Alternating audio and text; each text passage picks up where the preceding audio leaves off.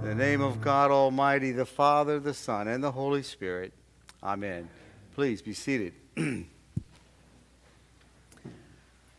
I'll bet that almost every one of us can find ourselves so frustrated with something that we said to ourselves, I give up, or something like that.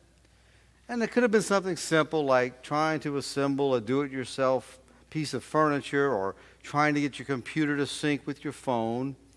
Perhaps some of us have struggled with recurring health issues and reached the point where we just felt like giving up. Whatever the circumstances, they really don't matter. The point is, I think we all know what it's like to grow so tired of a particular challenge that we just don't have the energy to continue working against that challenge. In Paul's second letter to the Corinthians, he addresses the importance of continuing to spread the good news of the saving love of God in the face of any and all difficulties that may confront them. And the portion of that letter that we just heard begins with Paul writing that he shares in the belief of the people of Corinth in accordance with what's in the Holy Scripture, namely Psalm 116, from which Paul quotes the phrase, I believed and so I spoke. Psalm 116 speaks of someone who suffered severe affliction and now praises God for having delivered him from his distress and anguish. Perhaps Paul felt a connection to the writer of that psalm. You see, earlier in the same chapter from Paul's letter, he writes, we are afflicted in every way, but not crushed. Perplexed, but not driven to despair. Persecuted, but not forsaken. Struck down, but not destroyed. So, like the psalmist who spoke because he believed, Paul implores the believers in Corinth to also speak, because they have faith that God will raise them all to be with Jesus in God's presence. And his readers speak the good news of God. If they do that, then more people will come to believe. And the outpouring of gratitude will grow, glorifying God all the more. That's the thought, right? So we do not lose heart, Paul writes. Paul concedes that our bodies do decline, but that's of no significance, because that which resides inside us, what's in our hearts, is refreshed and rejuvenated with each passing day. Life in our earthly bodies, a life that surely encounters suffering, is preparing us for an eternal glory that is far beyond anything we can even imagine. For Paul, what is truly worthy cannot be seen because, as he writes, what can be seen is temporary, but what cannot be seen is eternal. If we cannot see the eternal, then where is God? Where do we find God? In other words, where does each one of us find that intersection between God and ourselves? Some might find that connection with God in silence, or in prayers, or when engaging in God's Word and Holy Scripture. You know, Moses climbed a mountain to interact with God. But where do we find God? It seems that Paul believes that God resides in our hearts because he warns his readers twice in this chapter not to lose heart. Author and researcher Brene Brown has done some really amazing work in her research on shame and how it affects our lives. She uses the term wholeheartedness to describe a way of engaging with the world from a place of worthiness. And isn't this what God wants for each of us, that we should feel worthy? Dr. Brown offers several guideposts for wholehearted living. She refers to one of those guideposts as creating authenticity. And we can only live as our true selves when we begin to let go of what people think. speaking God's word, as Paul calls the people of Corinth to do, is not very comfortable for many of us.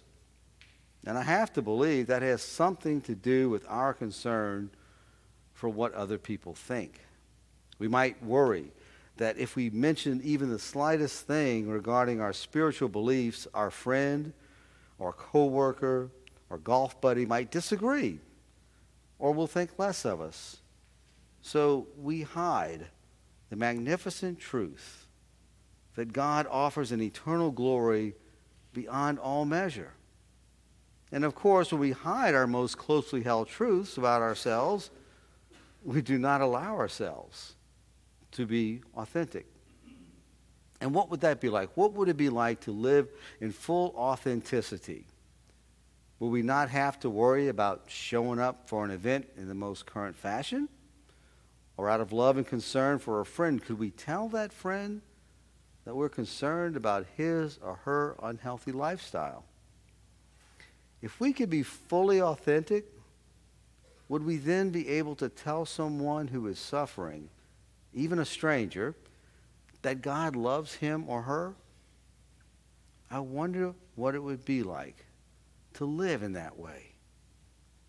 What would it be like if our children and our grandchildren could let go of what other people think and be their authentic selves? Another one of Dr. Brown's guideposts is cultivating self-compassion. And we do that by letting go of perfectionism. We all know that nobody is perfect, but man, we really want to be perfect, don't we? We try to be perfect. Again, in his letter, Paul reminds his readers that our outer nature is wasting away, but what can be seen is temporary.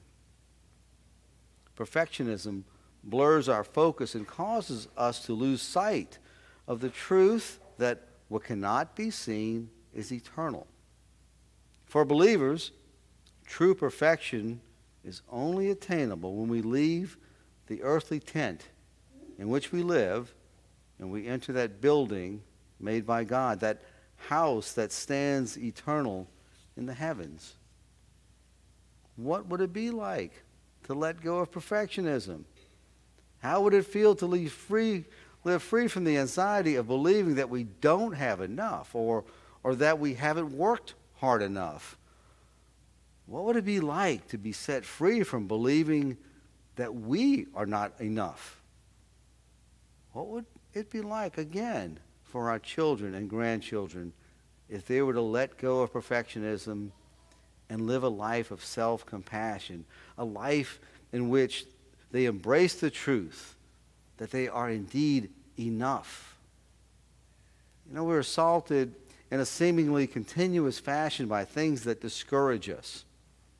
And quite often, real resolution is never attained because we look for resurrection, or resolution rather, in the same place from which our discouragement initiated, in things that can be seen, in things that are only temporary. In times of discouragement, we cannot and we really must not lose heart. God created you and God created me to live authentically as intended by God, to place all of our faith and trust in what is eternal, those heavenly things that cannot be seen. Because everything else, each and everything that can be seen, is temporary.